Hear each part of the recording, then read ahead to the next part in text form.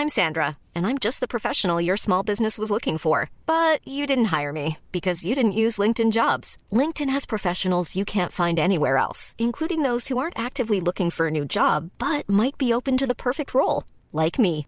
In a given month, over 70% of LinkedIn users don't visit other leading job sites. So if you're not looking on LinkedIn, you'll miss out on great candidates like Sandra. Start hiring professionals like a professional. Post your free job on linkedin.com/people today. Quality sleep is essential. That's why the Sleep Number Smart Bed is designed for your ever-evolving sleep needs. Need a bed that's firmer or softer on either side? Helps you sleep at a comfortable temperature? Sleep Number Smart Beds let you individualize your comfort, so you sleep better together. J.D. Power ranks Sleep Number number 1 in customer satisfaction with mattresses purchased in-store. And now, save 40% on the Sleep Number Limited Edition Smart Bed for a limited time. For J.D. Power 2023 award information, visit jdpower.com/awards. Only at Sleep Number stores or sleepnumber.com. Mom deserves the best, and there's no better place to shop for Mother's Day than Whole Foods Market. They're your destination for unbeatable savings, from premium gifts to show-stopping flowers and irresistible desserts. Start by saving 33% with Prime on all body care and candles. Then get a 15-stem bunch of tulips for just $9.99 each with Prime. Round out Mom's menu with festive rosé, irresistible berry chantilly cake, and more special treats. Come celebrate Mother's Day at Whole Foods Market.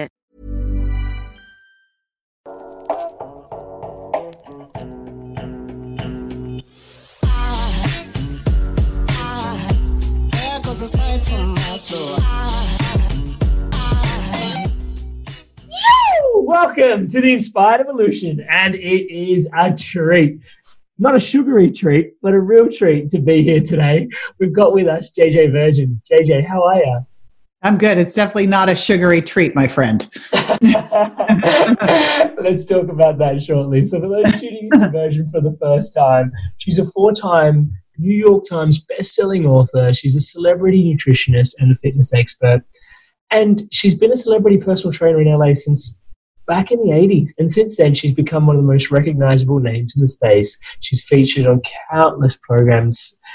Dr. Phil, Dr. Oz. She's also had a slew of radio and news shows she's hosted, and JJ's got her own lifestyle podcast. She dives deep into a wide array of topics around health and fitness herself. And one of the things that I found really intriguing was if you go online and check this out, there's this thing called Freaky Eaters. Is it? Oh no! Oh my gosh! that watch that show. Yeah.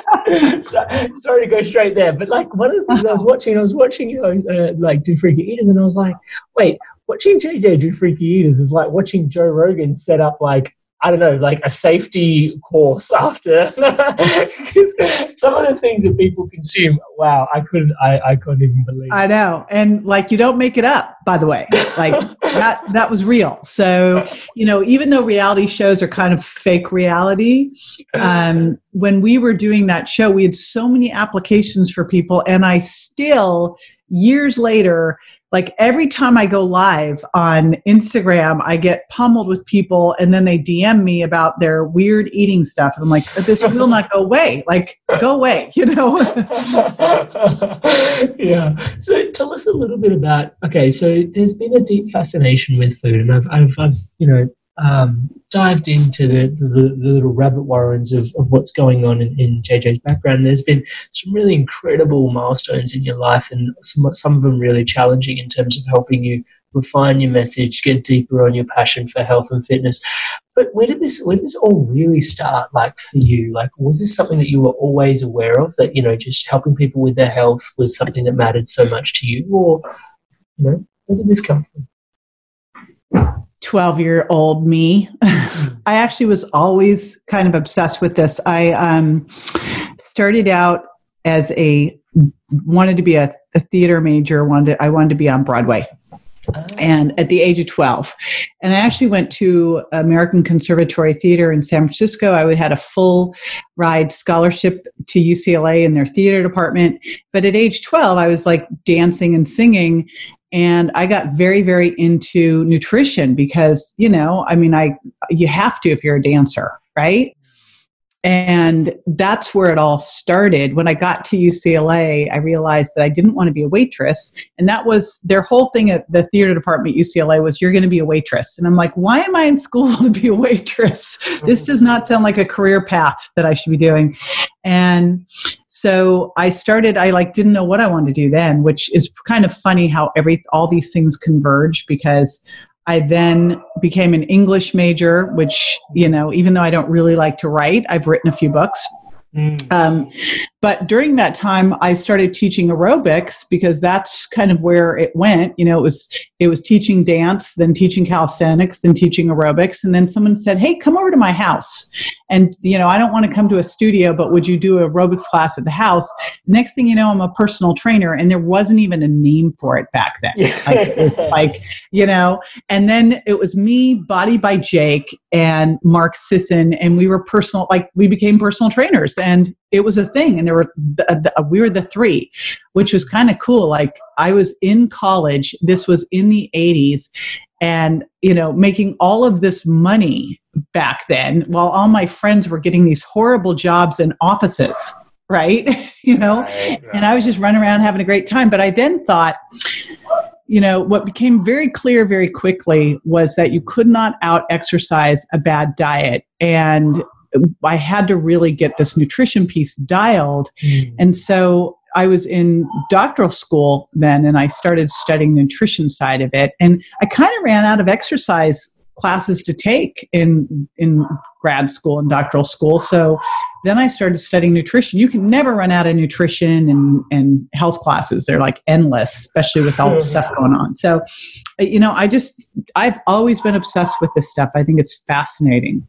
I love what you're sharing there, and I'm not surprised that we're converging in on this chat at this particular moment in time, because, what you just mentioned was you can't exercise out a bad diet. That's that's pretty much the moniker for where I'm at the moment. I guess I've been in and out of gyms for about 10, maybe even 11 years now. And I'm just it's been the last 12 to 18 months where it's really started to settle in for me that actually all that time in the gym where you think you're, burning, let's just talk quickly, there's real grounded stuff. You can spend 30 minutes on a treadmill, burn 300, 400 calories, but that's not even half a cookie. Do you know what I mean? Ooh, can we dig into that? Because this is where it all started for me, Amrit. This was the start. So here I am in grad school. Yeah. And they say, now I'm a personal trainer. If I make my clients fatter, I'm not getting paid, right? So they want to lose weight and they want results. And we are taught in school that if someone wants to lose weight, they need to eat less, exercise more, and create a 500 calorie deficit a day, and then they'll lose a pound a week, which sounds awesome and doesn't work. And that's what I discovered, is that it might work for someone who's metabolically healthy in their 20s. It doesn't work for someone who's not metabolically healthy. Maybe they've got diabetes, hypertension, any of that, or they're starting to get their hormones out of balance in their 40s and 50s. And so I'm looking at this, I'm like, this does not work. And I thought, what if everything we were being taught was wrong? Hey, I'm Ryan Reynolds. At Mint Mobile, we like to do the opposite of what Big Wireless does. They charge you a lot, we charge you a little. So naturally, when they announced they'd be raising their prices due to inflation, we decided to deflate our prices due to not hating you. That's right. We're cutting the price of Mint Unlimited from $30 a month to just $15 a month. Give it a try at mintmobile.com/switch. $45 up front for 3 months plus taxes and fees. Promo rate for new customers for limited time. Unlimited more than 40 gigabytes per month. Slows full terms at mintmobile.com. There's never been a faster or easier way to start your weight loss journey than with PlushCare. PlushCare accepts most insurance plans and gives you online access to board-certified physicians who can prescribe FDA-approved weight loss medications like Wegovy and Zepbound for those who qualify. Take charge of your health and speak with a board-certified physician about a weight loss plan that's right for you. Get started today at plushcare.com/weight loss. That's plushcare.com/weight loss. plushcare.com/weight loss. And I've always been the question authority person. So I'm like, what if this is all wrong? And what if our body isn't a bank account? what would be the things that would get in the way of you losing weight and cause you to gain weight? You know, this whole idea of going to the gym to burn off calories, and then you go on a treadmill and it says you burned 300 calories. Well, you didn't really, because you didn't burn 300 additional calories because you already would have burned some calories anyway. And what was interesting back then is I remember seeing a study that showed that women who ran every single day, if they stopped running, they gained weight. Why? Because they made their body reliant on burning that many calories a day, and they were burning up lean tissue. And I thought, you know, what if it's not actually about burning calories? What if it's about changing the way your body handles calories by having more muscle, by being able to burn more fat, by being more insulin sensitive? So I basically stopped, because we were all taught in school, do loads and loads and loads of aerobics if you want to lose weight. And I thought, what if you do weight training instead? Put on more muscle. That muscle required more energy to be on your body, and it improved your insulin sensitivity, so you'd be able to burn fat easier. And that became the formula, you know, for how to do this. The other thing in there is the big boo-boo that we do is we say, okay, I'm just going to eat less. And I had one client back then who, if she ate more than 800 calories a day, she'd gain weight. She'd so damaged her metabolism to downshift and be able to rely on very low calories. And just like we mix up our exercise, we've got to mix up our eating. Our body shouldn't be getting the same calories every day. You know, like we were built to feast and famine. We were not built to eat this, like, you know, breakfast snack, lunch snack, and then you better have a snack before dinner because God forbid you get hungry in the middle of the night. You know, I mean, it's ridiculous, right? I love that. So talk to me a little bit, because one of the biggest proponents, you're one of the biggest proponents out there for me. That was, because I hear people say this all the time. I'm a grazer, if you will. You're a grazer? No, I'm not. But I was going to say naughty. But yeah, I get that a lot. It's like people say, hey, like I like to graze, and then people have adopted certain identities around different types of patterns. Well, who wouldn't like to graze? Wouldn't you like to just eat all day long? Like you wouldn't. You know? Yeah. But just because you like to do something doesn't mean you should. Yeah. Right? I'd love to lie on the couch, have like wine and popcorn all day. That'd be awesome. You know, that'd be great. I'd be, you know, diabetic. You know, it's like. So tell us about, like, because it seems like when we talk about hormones and muscle, at the key of it, you're talking about our insulin sensitivity. So tell us a little bit about, I know when I say that out loud, some people go, oh, what are we talking about? Like, that doesn't sound very sexy. But tell us about insulin sensitivity and why it's so important to us. It's everything. Yeah, if you want to live younger longer, you've got to have good insulin sensitivity. And this is why grazing is so rotten for you. So when you eat, your body, you know, you eat, your body's blood sugar goes up. Blood sugar goes up, and then your pancreas secretes insulin to bring blood sugar back down. Because if blood sugar is up, it's very toxic to your body. And in fact, we know that even slightly elevated blood sugar for an extended period of time 5 times increases your risk of dementia. So blood sugar comes up when you eat, and then insulin comes in to take that blood sugar and put it into the cells so your body can use it. So that's awesome, unless you have breakfast and you have, let's say you have breakfast, and instead of eating a good blood sugar balanced breakfast, you have the typical breakfast, which is, say, a muffin and a skinny latte, which is reality. A muffin's a cupcake without frosting, let's face it, right? And a skinny latte. Well, you have that, you're going to get a big blood sugar hit, and your insulin comes up and goes, got to get that down. And so it gets it down, and then you think, okay, I ate, I better have a snack. It's been 2 hours, but I'll just have a little biscotti or something like that. So you have a little like fat-free biscotti or something like that kicks your blood sugar back up.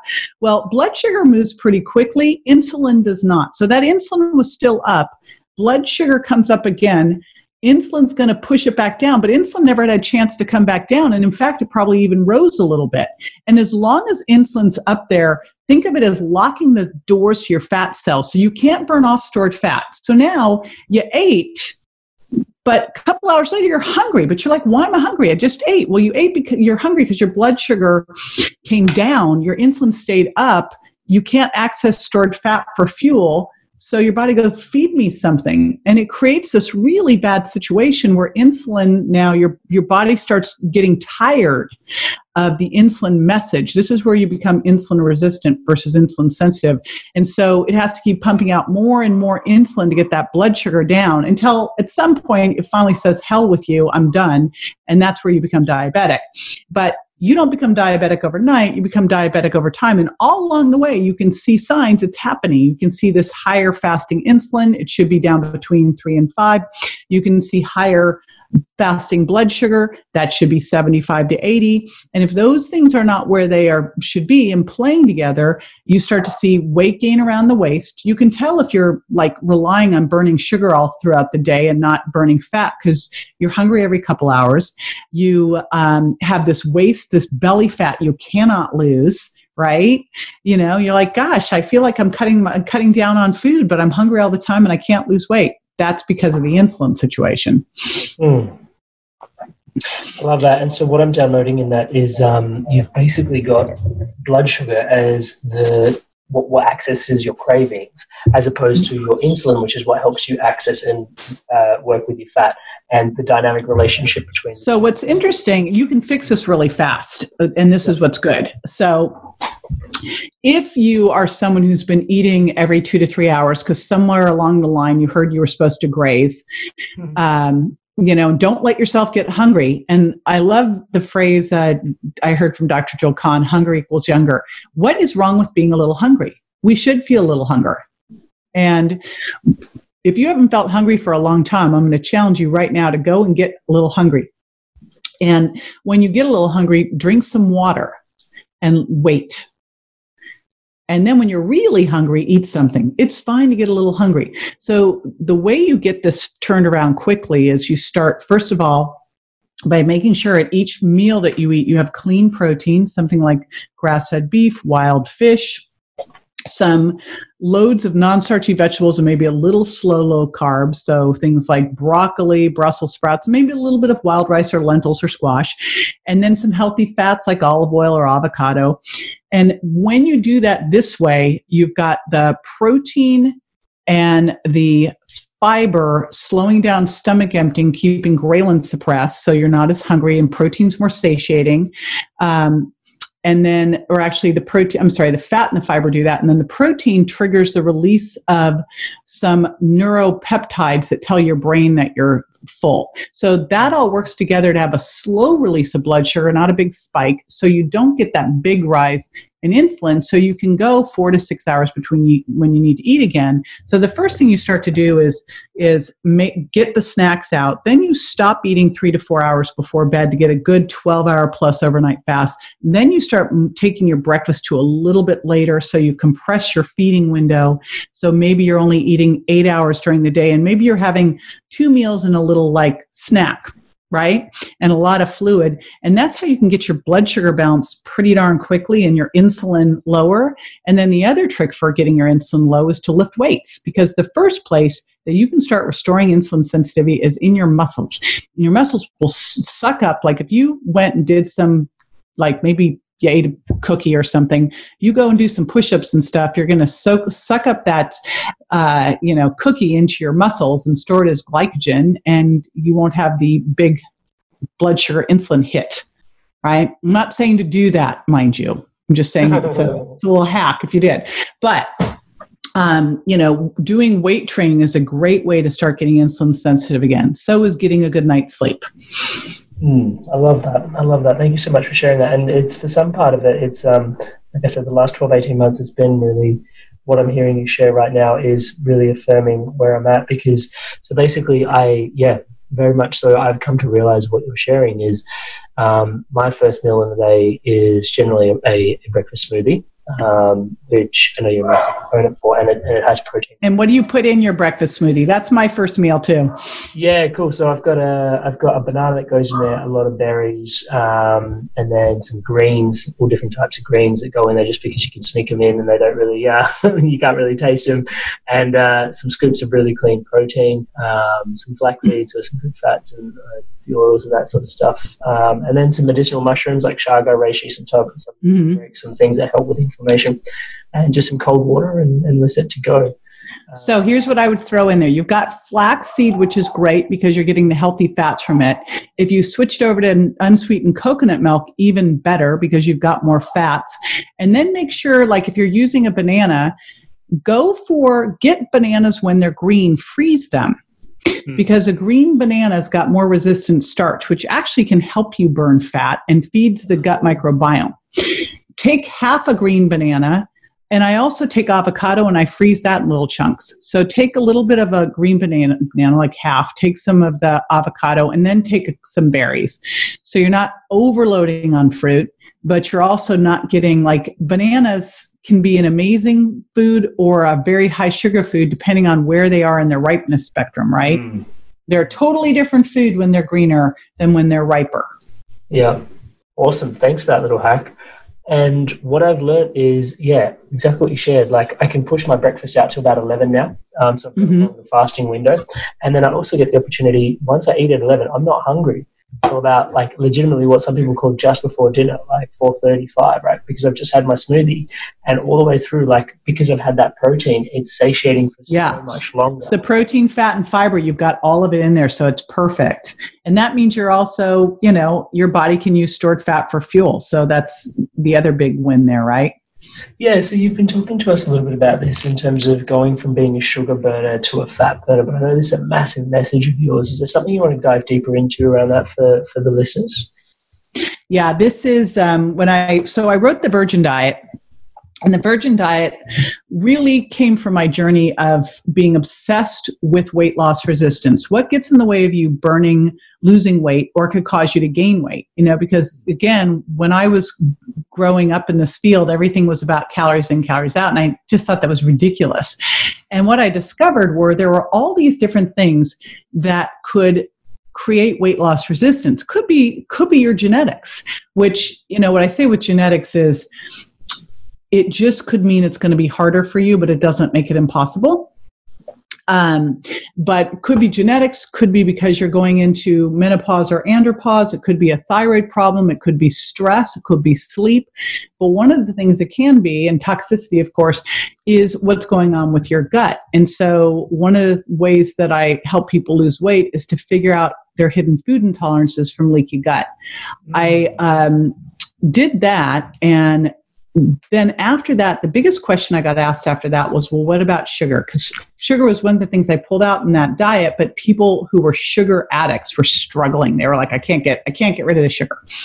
And so I was determined to take the toughest cases. I took 900 people through that class when I first was putting it together, and they were all the ones that could not. They said, I cannot stop eating sugar.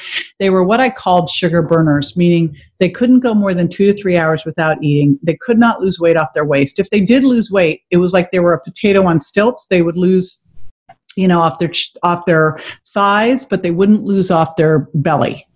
So they just could not lose that no matter what, which means, and their blood sugar was very unstable. So that's really the sign of a sugar burner. They crave carbs. If they go too long without eating, they crash. They can't lose weight around their waist. And you can honestly turn that around fairly quickly, but you can't turn it around overnight. Where I see people having problems is they go, all right, you know what? I got to lose my waist. I can't stand this belly fat. So I'm just going to go keto and I'm going to fast. Well, if your body hasn't, you said, sorry to interrupt you. Yeah, right. It doesn't. You can do that when you've prepared your body. Like intermittent fasting, ketogenic diets, can be really therapeutic, but you have to get ready for them. You don't just go, all right, I've been eating a total garbage crap diet, so tomorrow, after I eat a pizza and ice cream tonight, I'm going to start that, because you'll fail. But if instead you go, the first thing I'm going to do is eat much higher quality and unprocess my diet, then I'm going to stop eating 3 to 4 hours before bed. I'm going to make sure I'm getting protein, fat, and fiber at each meal. I'm going to start eating a little later in the morning. I'm going to get rid of the snacks. I'm going to add more water. I'm going to start lowering my sugar impact. I'm going to get rid of food intolerance foods. Then I can go in there and go, all right, now I'm intermittent fasting. Great. Now I can roll in some keto. But you don't go, that would be like going, you know what? I think I want to be an Olympic athlete. I realize that I have never run a race. I don't even jog. but I think I'm going to be a sprinter. I'll just enter. It's like, you don't do it. Yeah, I love that, meeting people where they're at. And so there's the real conversation around sugar around there, but one of the things you really touched on, which is, I think just it'd be rude not to go there, is this conversation around leaky gut. Tell us a little bit more about like gut permeability. And this is so fundamental to health. It's so interesting because literally when I first started talking about this, it wasn't a thing, right? Yeah. So it wasn't a thing, and people were like, that's not real. So I was like, gluten and like all that is like a thing. Yeah, now it's a thing. Right? It's like you go to a restaurant, they don't have vegetarian options, they got gluten-free options. And no, when I first started talking about gluten-free, it was if you were celiac and you had to go to the weird part of the grocery store and find these couple things. And I mean, it was like, and people were like, that's not a thing. And I'm like, it's a thing. So find it away for us, and we're grateful. And got called a quack and everything else. But the thing that I've always done is I love pathways. Like, I'm very left brain. So I would look at it before there were studies. I went, but if it works this way, this would make sense. So if our body's reacting to something, and we know that inflammation can cause weight gain and weight gain can cause inflammation. So it becomes like a circle, right? Mm-hmm. So I thought, well, what if your body's reacting to foods? It's creating inflammation that causes weight gain that creates inflammation, right? So this could cause weight gain. So if that's the case, if we pull those foods out, it would cause weight loss, which is what I found it did. So here's how this all came out. I was trying to figure out what could get in the way of you losing weight, cause you to gain weight. And I was also working with a company teaching doctors how to use different types of functional labs in their practice to help their patients eat better. We were using a test called a food sensitivity test. It was looking at an IgG4 marker that shows a delayed reaction to a food. Now, back then, we had elimination diets, and they were super complicated and had all these random weird things like strawberries and citrus and shellfish and peanut, like all this stuff, and very hard to do. And so I never used them because they were too hard to get people to comply to. But I had this food sensitivity test, and people would walk into these doctors' offices that I was helping out in, and they would complain about gas and bloating, joint pain, headaches. They couldn't lose weight, rashes, autoimmune disease, headaches, brain fog. And so the first thing that I would do is run this lab on them. And then I'd send them out for 2 to 3 weeks till the labs came back, and we'd go over them. And what I started to notice was it was always the same foods, that the majority of people had dairy and eggs as foods they were intolerant to. Then there was another tier that would have corn, soy, and peanuts. And it was another test we did to look at gluten, but 40% or more had gluten intolerance. And what was interesting is when you look at what gluten does, gluten can make your gut more permeable because your gut's your small intestine's a semi-permeable membrane. It should not let these things pass out, these particles of undigested food pass out. But it was getting more permeable because of stress, because of different medications, and because of gluten, and also because of fructose. Fructose makes your gut more permeable. And we also know that sugar and artificial sweeteners can disrupt your gut microbiome, your bacterial flora, mess things up too. So we kind of know this stuff. So now I'm putting this together, and I'm sitting here going, they're taking the test, and 2 to 3 weeks till the test comes back. Why don't I just pull the foods that we know are the most likely culprits? We'll just pull them out and give them some other choices similar to them, right? So if I'm pulling out a wheat tortilla, I'll give them a rice tortilla. And so that's the first thing that I did was I'd take the test, I'd take all those foods out that might be a problem, and they'd come back. And what would happen is they'd come back in 2 to 3 weeks and they go, I feel so much better. And they have lost weight. And it's funny because I'd look at the test results, and I kind of started to realize that some of them, even if the test results said, oh, you're fine with this food, they'd go back and test it and they didn't feel well. And so I kind of thought, why do I really need this test on the front end? What if we just pulled these 7 foods out, took them through 3 weeks, went back, had them try one by one to see how they feel when they do it, because that's the ultimate test. Do you gain weight? Do you get joint pain? Do you have headaches? And then we can design a perfect diet for you at this point in time, because you can develop food sensitivity. Like right now with all the crazy COVID stuff, I would guess people are getting food intolerant because they're stressed, their gut gets leaky.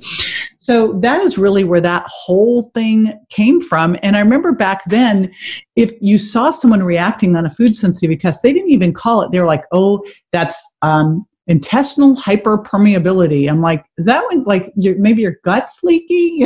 So, I'm like, I'm not going to go tell patients they have intestinal hyperpermeability. They won't know what the hell I'm talking about. So, the way I was like going, your gut should be semi-permeable. It's gotten more holy. Then you eat things and you're already stressed. You don't have enough stomach acid. You're not breaking them down well. And you're eating the same stuff over and over and over again. It bops out, gets through the lining, goes into circulation. Your body goes, what the hell is this? This shouldn't be here, and launches an immune attack. And if it was just random every once in a while, the macrophages would grab a hold and get that out. But because we're eating the same things all the time and different macrophages attached to different immune complexes to get them out, you build up and get them in your joints, in your skin, in your GI, everywhere. And they create an inflammatory response and all these different symptoms. And what's interesting is you pull those out in 3 to 4 days, all these symptoms, like it's amazing. So people come in because they want to lose weight, but they stay because they're like, I never knew I could feel like this. I thought it was normal to be gassy and bloated. I thought it was normal to have headaches, and it's like, no, that's not normal. I love that. And thank you so much for sharing that, because one of the things that is front and center for me, and it's a bit of a story that I tell myself, but I've come across your work, and the way you describe it really, really locks it in. I have this theory that whenever I eat something, let's just say if I had chocolate today, right? I consumed little chocolate cells and they've got their own little consciousness, right? This is the story that I go on. And when they're in my system, they're going to crave more of their friends. They're going to be like, when you have a party, it's like, hey, more of us would be even better, right? So the next day or the next couple of days, I'm going to be craving more and more chocolate. Let's say if it's, if I've had dairy, then it's like over the next couple of days, it's like there's more and more dairy that's like, hey, I'd love to consume a little bit more milk, It sort of works like that. Yeah, well, if you're intolerant to a food, what happens is the food has a protein. It's the protein element that's doing this. And the protein passes through that intestinal barrier. And the body has an antibody to fight it. And the antibody and the antigen get together. And so what happens when you've been eating a food a little bit every single day, like dairy is a great example. Your body says, all right, I got these antibodies ready for you, fella. You go ahead. Then you don't eat it. But these antibodies are like, feed me, feed me, feed me. And you do. You start to crave the very foods that are hurting you. It's kind of a hallmark sign of a food you're intolerant to. It's as if you have like some zombie apocalypse going on in your body. And it's like, you must have this, It's like, so it is one of the things I tell people when I'm setting them up for this. I go, listen, the first 3 to 4 days, pay attention to what you would like go postal over, because that is most likely what you are the most intolerant to. And it's awesome that you are craving it, and it will go away. It'll take a couple of days because you got to get the antibodies down. But the first couple of days, you're like, this is brutal. I can't do it. You just have to get through that piece. I love that. Thank you so much for sharing that. That's, putting the science behind that energy is really solid. Hey, JJ, what are the 7 foods that you've come to find that are consistently culprits in people's diet? And I know that may not be the blanket for everybody. Yeah. You just, from what you've done, you've just found that these 7 foods, they generally are a good place to start. Yeah. And again, these are what I pull out for 3 weeks. And then I go back one by one and challenge them. But I'll give you kind of the heads up of what things I just don't think we should have anyway. So gluten, and it is ridiculous where gluten is. I mean, it's just stupid. Now, it's very different, and I don't know what it's like in Australia. Like when I go to Europe, it's an entirely different situation. But the U.S. gluten is horrendous. It's been hybridized, genetically engineered to be super gluten. And it makes you more insulin resistant. It makes your gut more leaky. So it's very, very bad for your blood sugar, very bad for weight gain, and very bad for your gut.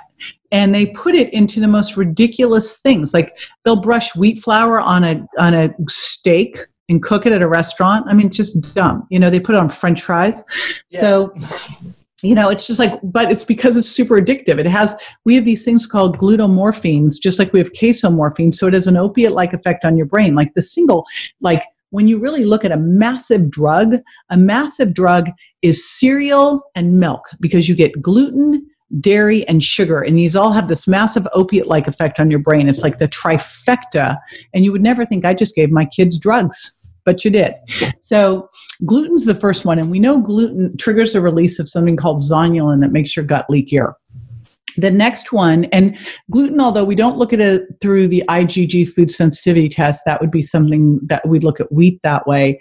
Gluten, you can look at it either through, it's generally much more of a genetic response, and you can also develop a gluten sensitivity, but gluten intolerance and celiac are genetic. Then there's dairy. And dairy and eggs are the two top I always saw in the tests. And here's the thing. What we've done, we are what we ate, and that is really important. It would be very different if we are doing grazing sheep and eating their cheese, right? But that's not what we're getting. So we're getting these factory cows with this processed milk, horrible. So you got to be careful, not just if you do find that you're not reacting to something, it doesn't mean, hey, go crazy. It means, go find a grass-fed, pastured animal and make sure you're getting it fermented. So that's dairy. And there's cow's milk dairy, which is very different than sheep and goat. So even if you can't tolerate cow, quite often you might be able to rotate in some sheep and goat. They're different. You just have to make sure you're actually getting sheep and goat, because I know in the US it'll be like, here's sheep, and it'll say, you'll look on the ingredients and they have cow's milk in it. And it's like, what the hell is that? So I have people test for cow and then separately test for sheep and goat to see if they could do the sheep or goat. Right. Next one is eggs. And I found that a lot of people can eat pastured eggs, but they cannot eat factory eggs where they're feeding the chicken corn and soy, just like the cows, right? And that's what they're reacting to. So pastured eggs are different than the factory eggs, but again, these tend to be one of the more allergenic food sources. Next here is soy. And soy in the U.S., and I'm assuming it must be the same there. I don't know how you guys are with GMOs. Do you have much GMO food there? Yeah, it's coming more and more across the board now. Yeah, sorry about that. You've got us to thank for that. GMO food is like frankenfood. So soy and corn tend to be very GMO crops. Peanuts tend to be one of the more moldy crops. That's what makes me concerned about peanuts. Corn can too. But you also look at corn and corn's just not a great food. It's got very inflammatory oils. It's very high sugar impact. What's great there? Soy, interestingly enough, if you look at the Asian cultures, soy was used first for soil, for remineralizing the soil. And then when they discovered they could eat it, they said, all right, if we're going to eat this, we have to heavily, heavily ferment it to get rid of the lectins and phytates.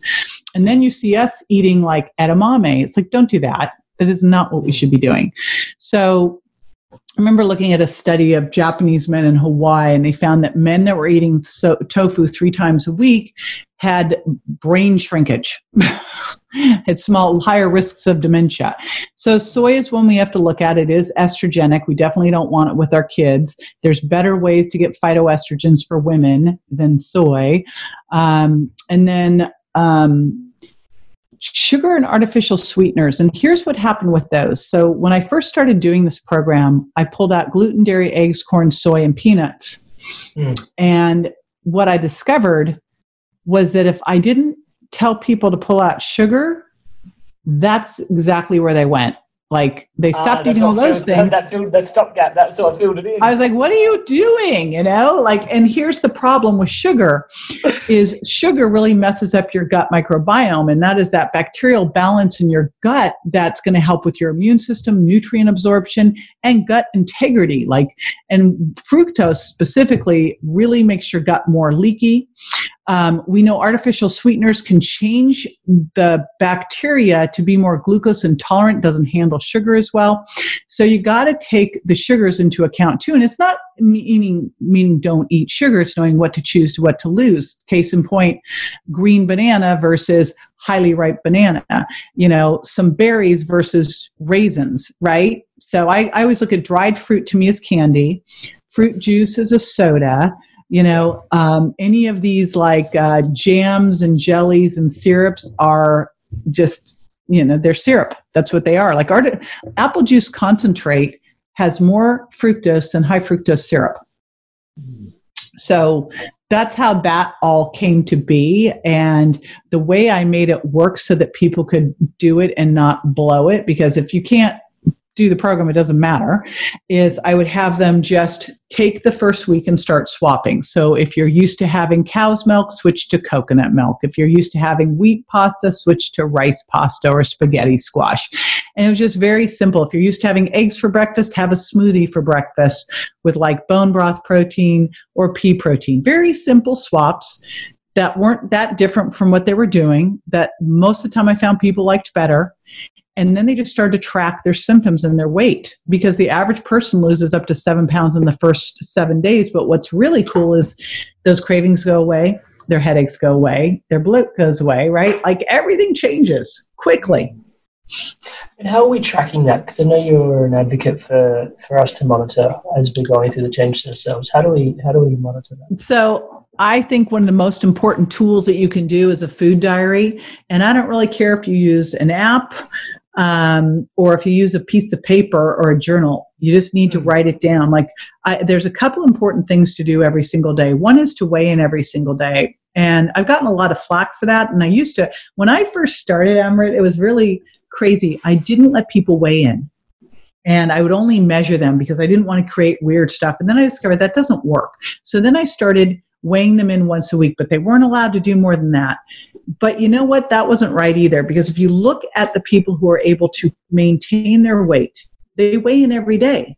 Because if you don't weigh in every day, things can go totally sideways and you didn't even know it, because if you're feeling like you're gaining weight, you're putting on your yoga pants, right? You're not putting on your jeans. I mean, like you look what's going on with quarantine right now. This is the time where people better be getting on the scale every day, because they're in their, like my son's living with us right now, and he's been wearing pajama bottoms every day. Like literally, I'm like going, honey, like, come on, out of the pajama bottoms. Like he's just literally pajama bottoms. He's walking the dog in the neighborhood in the pajama bottoms. Like, all right, that's great. And I got him mermen. He's got like, space alien and merman pajama bottoms. They's wandering the neighborhood in. I'm like, who is this? But, I mean, it's very easy. They're all stretchy. So if people aren't weighing in, bad stuff can happen, right? I get that.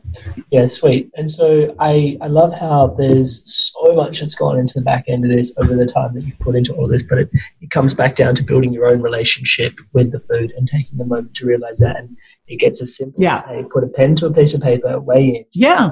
How did I feel after eating this? How is my progress tracking? But you'd think that, and I'm just remarking this, I'm not pointing the finger at anybody, that something as fundamental as our relationship with food. Like it's a relationship, like we're consistently engaged in it, but we don't really take the time to evaluate it as deeply as we could. We don't take food journaling sounds like, even though they say this, I know some people went, food journaling and switched off, it's just like, but it's one of the deepest relationships. Like why would you not take a moment in time to? Well, it's really your longest term relationship. Yeah.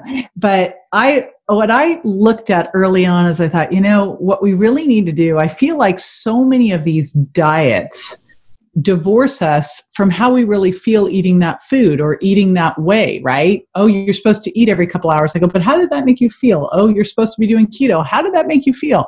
I think one of the most important things you can do is connect the dots between what you're eating, how you feel, and what you weigh. And then you can go, did this work for me? Because, the whole point of the Virgin Diet isn't, oh, now you're on the Virgin Diet forever. No, the point of the Virgin Diet was to go through a process, pulling these foods out and going, and then coming back and checking in with each food and going, how do I feel when I eat this? Is this something I can incorporate into my diet? daily, every other day, once a week, or should I leave it out altogether? And so you can design a program the way you eat so it's going to work for you for the long haul, right? Same with my program, Sugar Impact Diet. It was really to help you break the vicious cycle of sugar craving and really figure out, where sugar's sneaking into your diet and then how you feel. So you know how many carbs, how much sugar can you eat without, becoming a sugar burner again, and with having great, steady, sustained energy, right? Because it's different for everybody. And that is so key and critical. We tend to think, everybody should do the keto diet. No, not everybody should. Some people do well, some people won't. Some people do well. I'm not a big fan of a vegan diet, but some people can do fine on a vegan diet. I can't. I feel like crap on one. It's not good for me. So you've got to find that thing that works well for you, and not just, it's not going to be long-term, because we need to look at the diet that's right for us at the time we are in our life, what's going on, what health challenges are going on, what our goals are, what's going on with our lifestyle, right? And then base it on that. And I really love that you're sharing that, JJ. And I'm part of me inside is just, jumping up for joy that someone with your level of prominence has this message and it's consistently sharing that, because I know just how like it's interesting that you're asking people to develop a relationship with themselves, when I'm acutely aware where it's just like, just give me the diet. It's just just tell me what to eat. I don't want to connect to me. I don't want this story of now I'm going to figure myself out, self-realization process around me and my food. It'd just be so much easier just to be go do this at this time, exactly this. But exactly what you're sharing, it's like, depending on where you're at in your life, what your demands are, what your stress levels are, where you're living, what sort of foods are available to you, that sort of conversation is like, you've got to build that relationship with yourself around your own food. I'm really grateful that you're sharing that with us. I've got a weird sort of question when we're talking. It's not really that weird, but it's a deep sort of question for me. I was hoping it was weird. It's a little bit weird. So talking about this connection to ourselves, and you said, we talked about, we're kind of divorced from our food in terms of the stories that we are connected to in and around our food. I find it fascinating, and maybe you can just shed some light on this for me, is how come, initially, let's just use the example that you gave us before with the Asians and how they had their relationship with soy, and then they found that they could really, if they had a highly fermented version of it, they could, consume it and it could be okay. But then fast forward to today's day and age, it's like, okay, we can eat it, so let's just pump edamame, right? And that's it's considered a healthy food. How did, first part of that question is, how come back when they had less food testing, allergies type sort of stuff, food, less awareness around these sort of things, perhaps, maybe awareness is the wrong word to use, they were more in tune of how their food should be processed for them to be in greater balance with their foods. Whereas opposed to in today's, where we've got more information, more science, more ways to measure, more tools, that we're actually more out of sync with our food. Now we don't rely on that ancient wisdom. I know. What happened? Kellogg's happened. Right? I mean, you look at what happened. So you think back, and I got to go on a pilgrimage to Israel, and I'm looking at I'm always fascinated going to all these countries and looking at their food and looking at traditional food and looking at how they ate, because this was their medicine. We look at food as pleasure but ultimately food is what keeps us alive and what gives us our nutrients and feeds our gut and builds our immune system. And so you look at all these traditional cultures, they always had some kind of fermented food, right? They had a lot of antibiotic, antiviral, antifungal components built into their food. They had anti-inflammatory. So they had ginger, they had garlic, right? They had fiber, very different stuff and now, so we had food that was really built to keep us healthy. That was our medicine. And then look at this industrial revolution. And all of a sudden, and then I think we have a bad combination of the Industrial Revolution, and then we have Susan Powter, who came out in the 80s And we had this whole thing that turned around, and they said, fat is what is making us sick and sugar is fine. And I don't know where you were in your life at that point, but this was one of the things that we are still recovering from. So at that time I was at UCLA, and everyone was saying, fat makes you fat. You've got to eat low fat, as low as possible, and don't worry about carbs. You can burn them off. And everybody moved into a high carb, low fat diet, and food was even more processed. We started to have like SnackWells, these 100-calorie snack packs. People were going into being vegans, vegetarians. And that's when we all started flipping around into getting fat. You can track it. Now you couple that with, so we have all this processed food, and a lot of it was some like really bad, like damaged oils, genetically engineered gluten. So very inflammatory foods that don't even hardly resemble foods. I mean, if you look at artificial sweeteners, like these are not food. This is a toxin. So then you have all of these things that are actually damaging you. They're making you inflamed. They're making you sick, right? I mean, if you look at what's happened over the last 20 to 30 years, at the turn of 1900s, we were eating 5 pounds of sugar per person a year. Now we're eating 150 pounds of sugar per person a year. At the beginning of the 1900s, there weren't obese people. It was this like less than 1% of the population. Now there's more obese people than overweight people. 70% now, I think it's like right up there, obese or overweight, and the obese are more than the overweight. It's like 36%. And diabetes, they keep saying if we don't slow down by the year 2050, everyone will be diabetic. Like, it is unbelievable what has happened because we've gotten so far away from our roots of eating pastured animals, wild fish, eating fresh produce that's grown locally, seasonally, rotated, organic. Like, we never would have had grapes from Chile and then, apples from like all this stuff at the same time of year. No, you didn't have that. You had fruit in the summer. You didn't in the winter, and there were reasons for these things because in the summer, days are longer. We don't sleep as much. If you don't sleep as much, you're more insulin resistant. If you've got more fruit, you're going to gain more weight so that you can then survive in the summer. When you're sleeping longer, you're more insulin sensitive. You're not going to eat as much. You'll probably fast a little bit more and use more stored fat for fuel. So it's really, we've just gotten really far away from how our bodies were naturally supposed to eat: feast and famine, seasonal, local, organic, rotate your foods, right? Move a lot, like a lot of activities of daily living. We never would have gone and jogged for hours, but we would have walked around a lot and then picked up some heavy stuff and moved it and maybe sprinted to run away from something.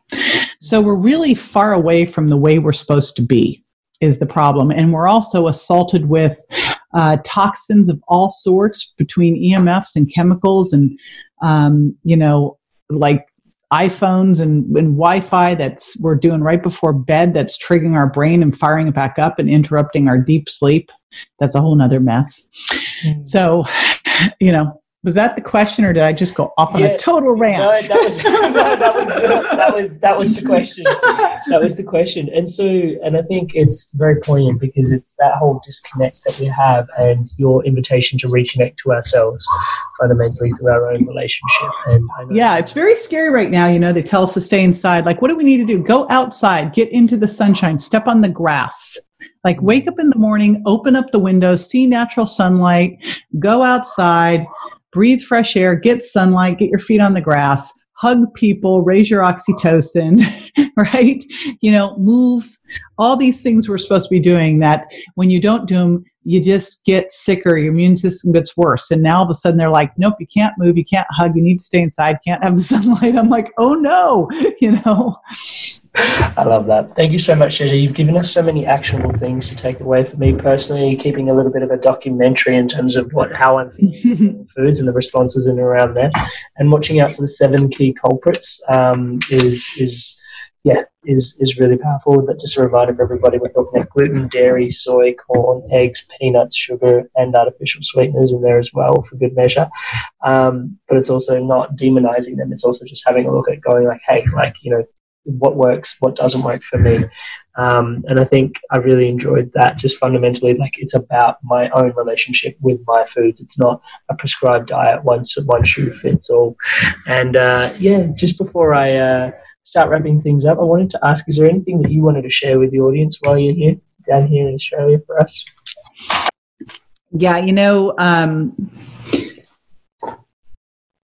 all this stuff is awesome. It's great information. I've culled it together for years, and it's absolutely useless if you don't do something with it. Now, I said a whole lot of stuff during this time, and that can be overwhelming. So the big challenge here is to grab one thing I talked about. It might be, hey, I'm going to stop eating 3 to 4 hours before bed, or hey, I'm going to let myself get a little hungry and have some water before I need to eat, or I'm going to make sure I have clean protein, healthy fat, and non-starchy vegetables with fiber at each meal. Whatever it is, pick one thing, just one thing, and commit to yourself, and ideally get an accountability partner to start doing that and write that down. Use that journal. And then once you got that one thing going, do the next, because, you know, we always want to have this massive change. We have all these big plans, and then we get overwhelmed and we don't do anything.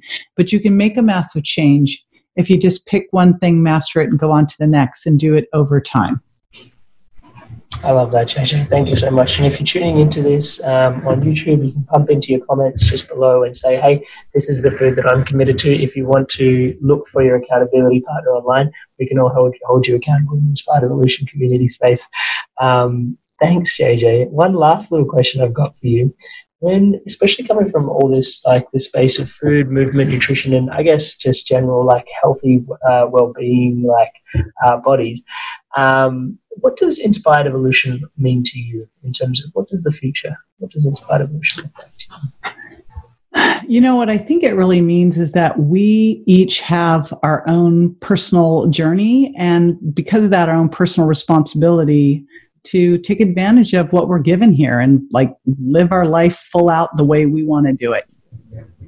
I love that. Thank you so much, JJ. Thank you so much for sharing that. And for those that want to get in touch, I know the website is an amazing resource. I personally loved it. Is that where people can get in touch? That's the easiest place. Yes, I made it really tricky. jjvirgin.com. Super easy. Hey, JJ, thank you so much for your time, your energy, your presence here today. But, you know, you're say this with love, you're a titan in the space. So thank you so much for taking time and energy you spent into helping so many of us on our journeys of health and well-being for so long. And this conversation today is informed by all of that. So I just wanted to thank you for all of that. And as always, wishing you the best for what's coming up as well. Thank you, JJ. Thank you. Boom. All right. Awesome. Thank you. Thank you so much for your time, JJ. Do you know, do you happen to know Nat Kringoudis? No, I don't. She'd be a good podcast for you. She's an Aussie. She's a great health gal. She's a Chinese medicine specialist. She's done a lot of interesting stuff. Look her up, and if you want to hook up, let me know. Sweet. Awesome. I will do. Yeah. Thank you. She's fabulous. Perfect.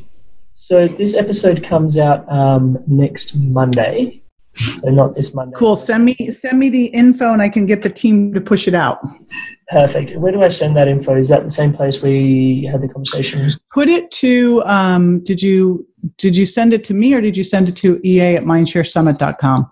I guess my assistant does all of that, so I'm not even. Yeah, just have them send it to whoever it is, and then they'll make sure that it gets going.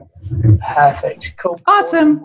Thank you. So much, JJ. Wonderful. Stay healthy. Yeah. Thank you. All right. Bye. Hey guys, if you enjoyed this video, give it a like, leave us a comment, and if you want to stay in tune for new episodes launching every Monday, hit subscribe, and I'll see you in the next video. Stay inspired to evolve.